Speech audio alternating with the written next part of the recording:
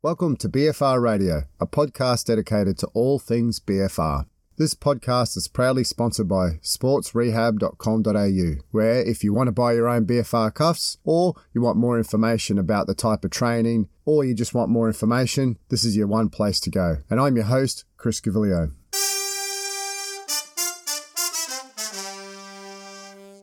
Happy New Year, everyone, and welcome to BFR Radio's first podcast for 2022. Hope you've all had a good festive season and recharged. I'm excited for this year, and in particular, I'm working really hard to put together my accreditation course online and also provide online training programs, along with just general strength and fitness programs. This means if you've been thinking about learning more about BFR in a structured manner, or you just want to generally improve your own training with the use of BFR cuffs, I can help you with all of this. Just contact me through my socials or the Contact Us page on my website, and also a small little rebrand on the way. So once again, lots of big things happening and I'm pretty excited. Also, if you are looking for more content on how to implement BFR into your own training, check out my Instagram, which is at Chris Gavilio, or my YouTube channel, which is Sports Rehab Oz. That's Oz, AUS for Australia. The next series of articles will focus on the hormonal benefits of BFR. A lot of the articles I review will look at training intervention studies, i.e. you train with BFR cuffs on, and it usually results in some kind of positive response. These studies are great to highlight the practical side of BFR and the benefits of adding it to your own training. Sometimes it's good to understand the deeper mechanisms as to why things work, and some of the positive responses that we see with BFR training are due to increases in anabolic hormones within the body. And in particular, increases in anabolic hormones is one of the main mechanisms of BFR. A lot of these anabolic hormones may be familiar to you, such as growth hormone, testosterone, and insulin-like growth factor. Therefore, the concept behind the next few episodes is to look at some of these different anabolic hormones. In particular, I'm going to highlight the basics of each hormone and its benefits from a health viewpoint. From there, I'm going to bring in BFR. To prevent you from all getting bored, I'm going to try to pick out the best bits. So if these episodes spark your interest, once again, I urge you to please get the research article out and read more in detail. Growth hormone is going to be our first hormone that we look at. To bring this episode together, I've referred to numerous general articles and reviews on growth hormones, and then I've brought in more BFR-specific studies. Looking at from a broad viewpoint, human growth hormone is a peptide hormone, and it's one of 7 hormones produced by the anterior lobe of the pituitary gland. Human growth hormone is secreted in a pulsatile fashion, generally following a circadian rhythm throughout the day. Human growth hormone is secreted in 6 to 12 discrete pulses per day, with the largest pulse being observed around 1 hour after the onset of nighttime sleep. That's around midnight in the majority of cases. A number of physiological stimuli can initiate human growth hormone secretion, and the most powerful non-pharmacological of which are sleep and exercise.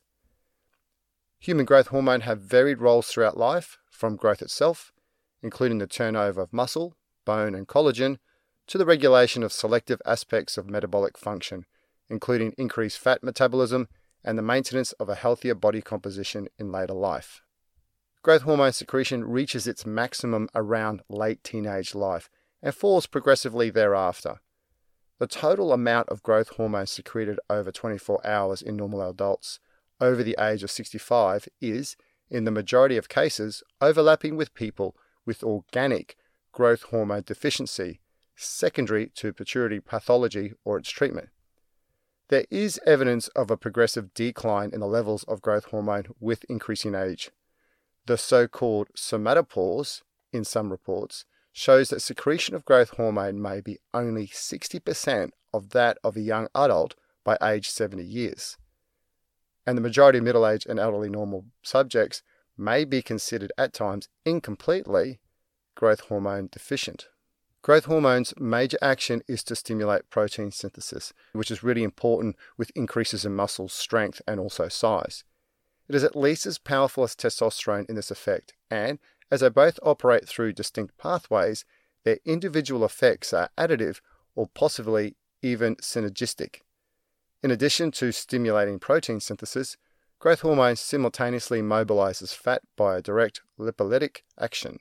Together, these two effects are responsible for the partitioning action of growth hormone, whereby it diverts nutritional calories to protein synthesis.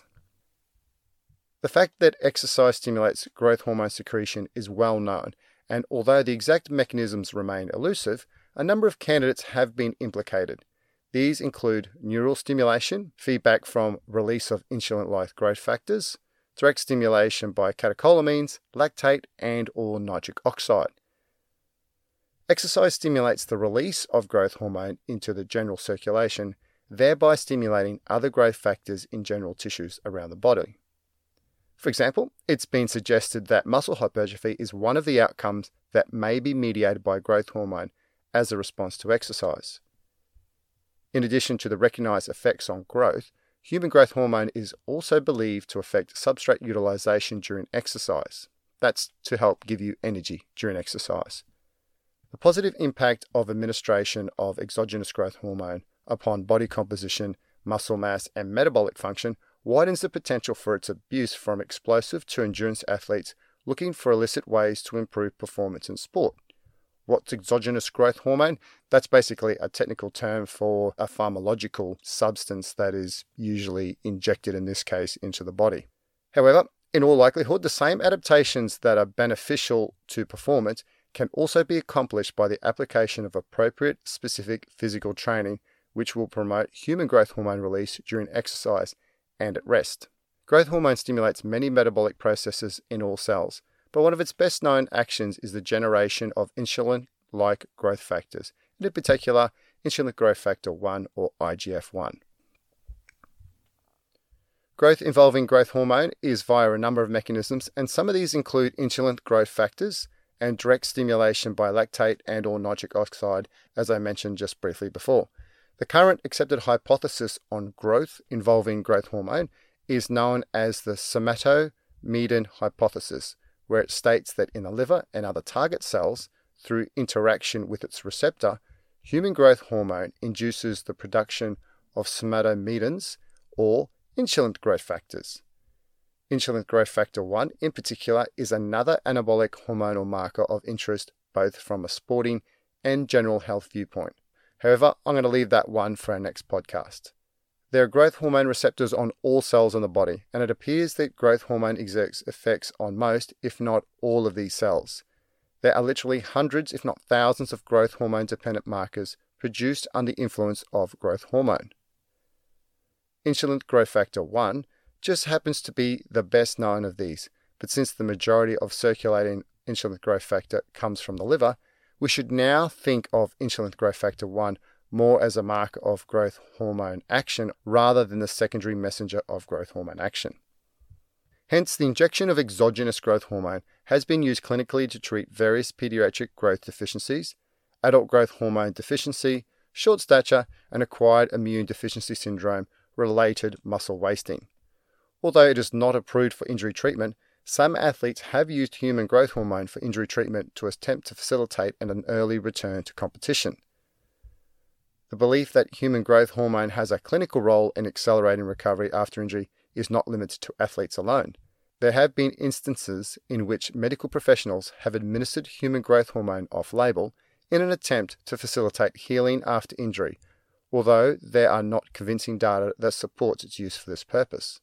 To date, there have been few scientific studies that have examined the efficacy of the use of human growth hormone to accelerate recovery from injury.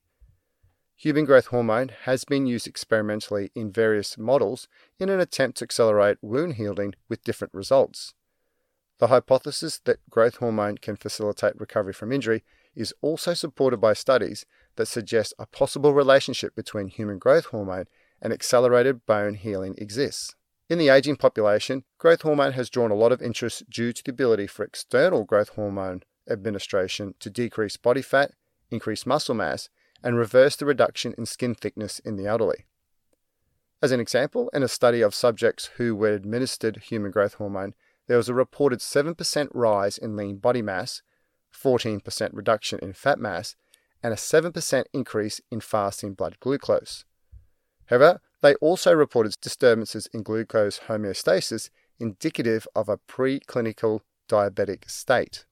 In growth hormone deficient adults, growth hormone given in physiological replacement doses to adults resulted in remarkable changes in body composition with, on average, a 5 kilo increase in lean body mass within the first month and a comparable loss of 5 kilos of fat. The fat loss in particular was from the intra-abdominal region where fat accumulates in the growth hormone deficient state. In parallel with these changes in body composition, the subnormal exercise performance and strength of these adults with growth hormone deficiency were returned to normal. Now, once again, emphasize that in this study, they were growth hormone deficient. Evidence about the abuse of growth hormone in sport is largely anecdotal and circumstantial since, although banned by the International Olympic Committee, there is as yet no recognized test for detecting its abuse. With respect to the sporting environment, growth hormone administration alone has shown to have no effect on human muscle size and muscle protein synthesis, despite being otherwise commonly assumed by coaches and athletes. A perception of increased performance in explosive events is almost certainly mistaken. However, there may be subjective changes in kinesthesia due to both the perception of edema and possibly increased muscle stiffness due to the growth of collagen tissue. It is rather the combination of growth hormone with other exogenous hormones, such as insulin growth factor 1, that have demonstrated significant anabolic effects than the administration of either hormones alone in isolation. While the potential ergogenic effects of human growth hormone administration are attractive to athletes who wish to gain an unfair advantage, the abuse of growth hormone has been associated with an increased incidence of arthralgia, which is a term used to describe aching or pain in one or more of the body's joints, arthritis, cardiomegaly, which is a term referred to an enlarged heart, muscle weakness, which is strange considering you'll take growth hormone for muscle, abnormally high concentrations of fat or lipids in the blood, impaired glucose regulation, and also the risk of type 1 diabetes, mellitus, and impotence. So, as with everything, there are risks with taking exogenous hormones. All this aside, my profession as a strength and conditioning coach, I work with drug-free athletes, and hence I look to ways to naturally enhance the anabolic hormonal concentrations within the athlete's body. And there's a few ways of doing that. And as I mentioned earlier, the most powerful non-pharmacological ways of increasing growth hormone secretion in the body is both sleep and exercise. If we briefly look at sleep, the sleep-related burst of growth hormone secretion occurs most consistently during the phase of deep, slow-wave sleep, and most commonly occurring during the early hours of sleep. In conditions where sleep pattern is disturbed, growth hormone secretion is impaired. So, as an example, for those people with obstructive sleep apnea, the introduction of effective therapy for the sleep disturbance through the creation of a continuous positive airway restores growth hormone secretion back to normal. Hypnotics or sleeping pills that reduce the period of slow-wave sleep impair growth hormone secretion, and conversely, drugs that enhance slow-wave sleep also enhances growth hormone secretion. Exercise-induced growth hormone release has a positive role to play. Firstly, from optimizing training adaptation in elite athletes, through to reducing the incidence of growth hormone abuse in sport, all the way to improving the general quality of life in the aging population. Therefore, specific training regimes may also elicit training adaptation mediated by naturally occurring human growth hormone. Studies of resistance exercise, endurance training, and high-intensity training have all highlighted the significant increases in exercise-induced growth hormone release. If we look at resistance training, the load and frequency of an exercise are determining factors in the regulation of human growth hormone concentration. In particular, heavy resistance training incorporating high volume and high intensity using large muscle groups results in significant increases in exercise-induced growth hormone release. In endurance-based exercise, it appears to be a combination of the intensity, duration, frequency, and mode of exercise that determines the level of growth hormone released. Some studies have suggested an intensity threshold exists for exercise-induced growth hormone release. Pooled data from 29 studies suggests that the threshold for optimal human growth hormone secretion occurs on average above 40% of VO2 max. Of this, the majority of authors suggest that for a consistent exercise-induced growth hormone release, an exercise intensity above 60% of VO2 max is required. It has been suggested that the threshold for the exercise-induced human growth hormone surge is also consistent with lactate threshold. Exercise may also affect human growth hormone release at rest.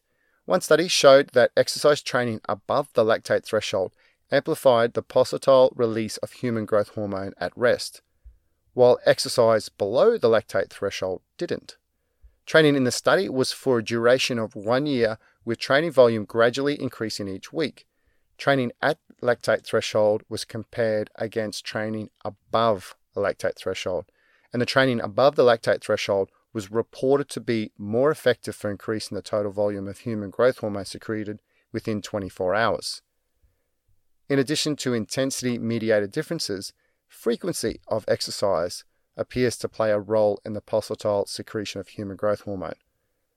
For example, repeated bouts of aerobic exercise on the same day, that is 3 30-minute bouts at 70% of VO2 max, appear to significantly increase the daytime integrated human growth hormone concentration without significant changes in nocturnal concentrations compared with control conditions. The increase in human growth hormone secretion with repeated bouts was also related to an increase in the pulse amplitude and also the mass of human growth hormone secreted per pulse. The authors conclude that high-intensity aerobic exercise is a potent stimulus of human growth hormone secretion and suggested that repeated bouts of exercise on the same day are able to consistently stimulate human growth hormone secretion without attenuation of the human growth hormone response later that evening. Therefore, this type of exercise regime may suit both increases in muscle mass and metabolic adaptations that could aid improvements in endurance performance. Furthermore, findings suggest that exercise duration of more than 10 minutes at intensity above this threshold is required for a significant elevation in human growth hormone secretion from baseline. Moving away from athletes and sports and into the general population, aging is often associated with a progressive decline in the volume of exercise and very often associated with a decrease in the intensity of the exercise as well.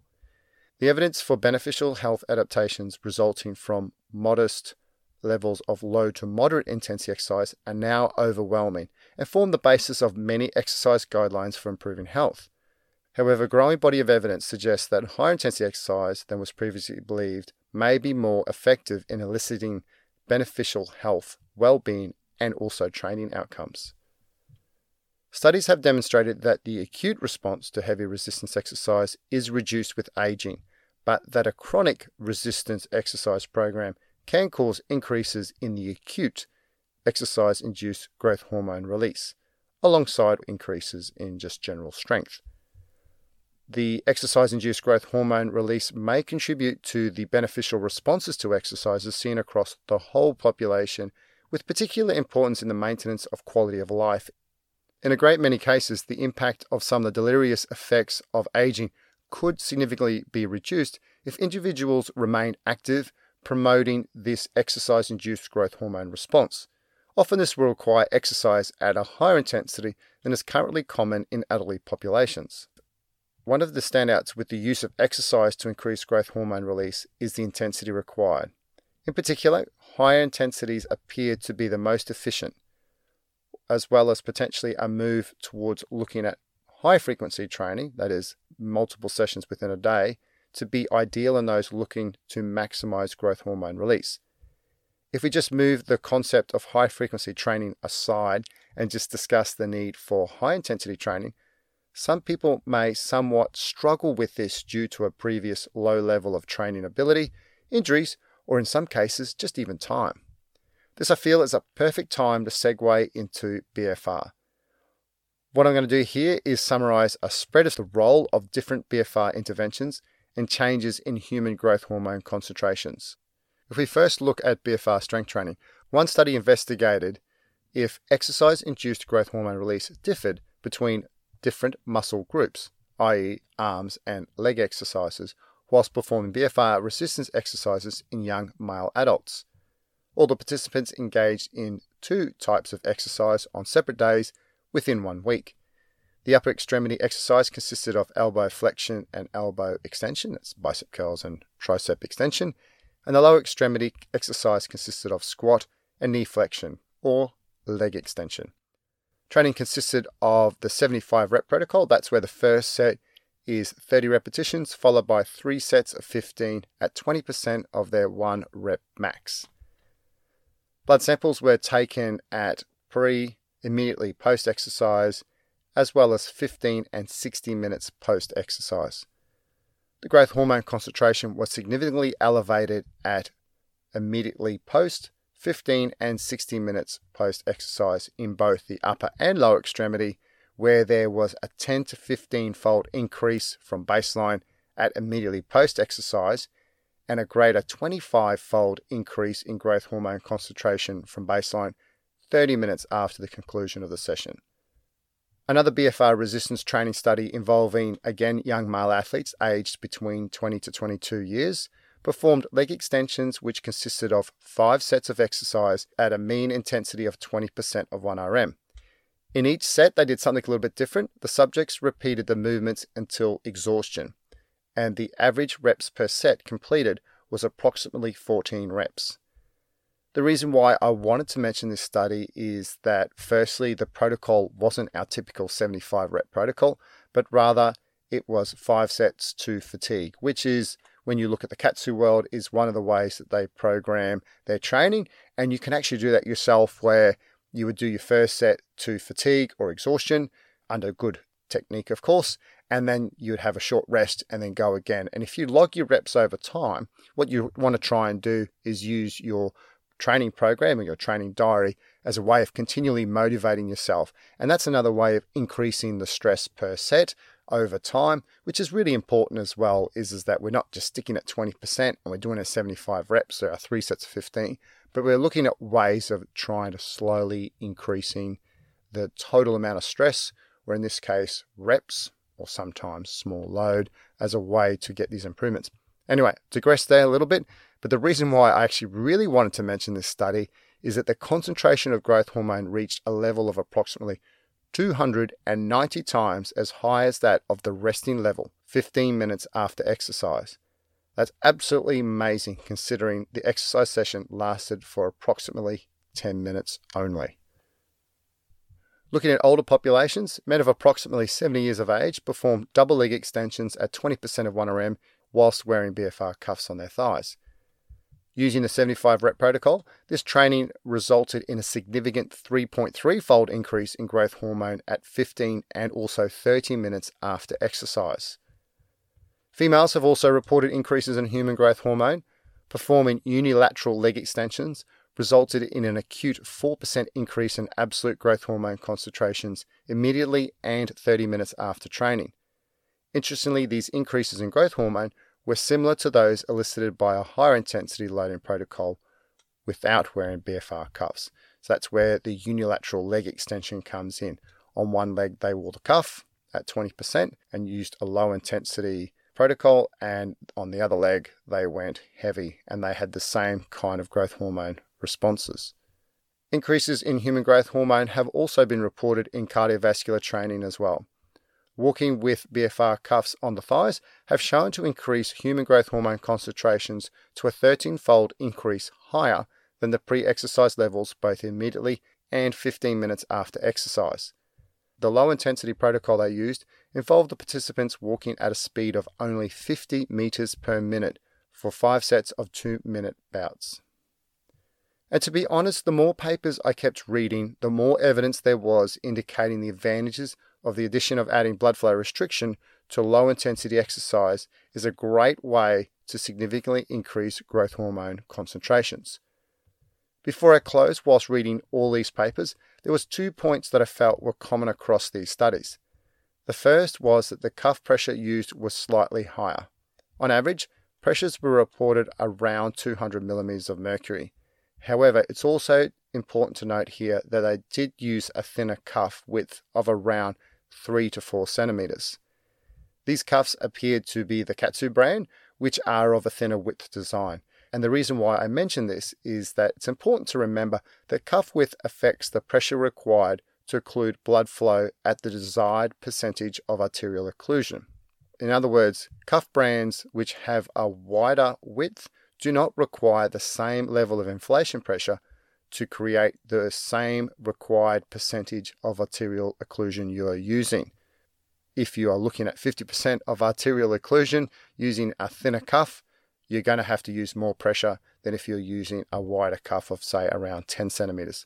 So make sure that you take into consideration the width of your cuffs before following the advice of any of these papers. And the second point is that the increase in growth hormone concentrations were acute and peaked around the 30 to 45 minutes after BFR exercise. And as the exercise protocols were quite short, you theoretically could repeat this more than once in a day if that's what you're after.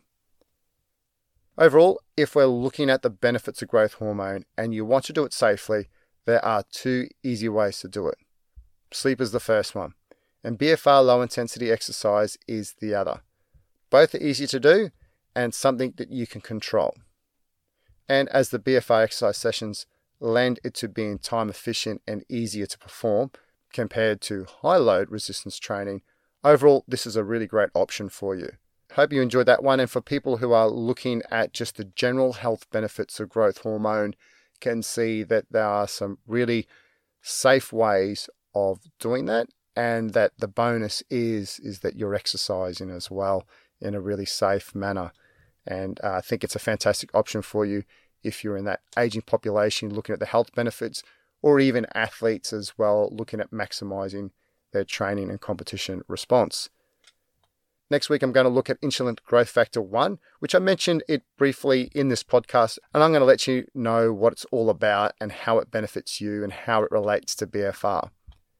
If this review of growth hormone and BFR training has sparked your own interest in starting an exercise regime, get in touch with me through my website or my socials, which is @ChrisCavalier. The Sports Rehab Tourniquet brand of BFR cuffs can also be purchased through my website, and you can find it at sportsrehab.com.au. Before I go, a couple of favors from each of you. If you know of someone who would benefit from this episode, please share it. And also, if you are enjoying the podcast, I'd appreciate it if you could give it a rating on iTunes. Thanks for listening. See you in a couple of weeks, and remember to keep the pump.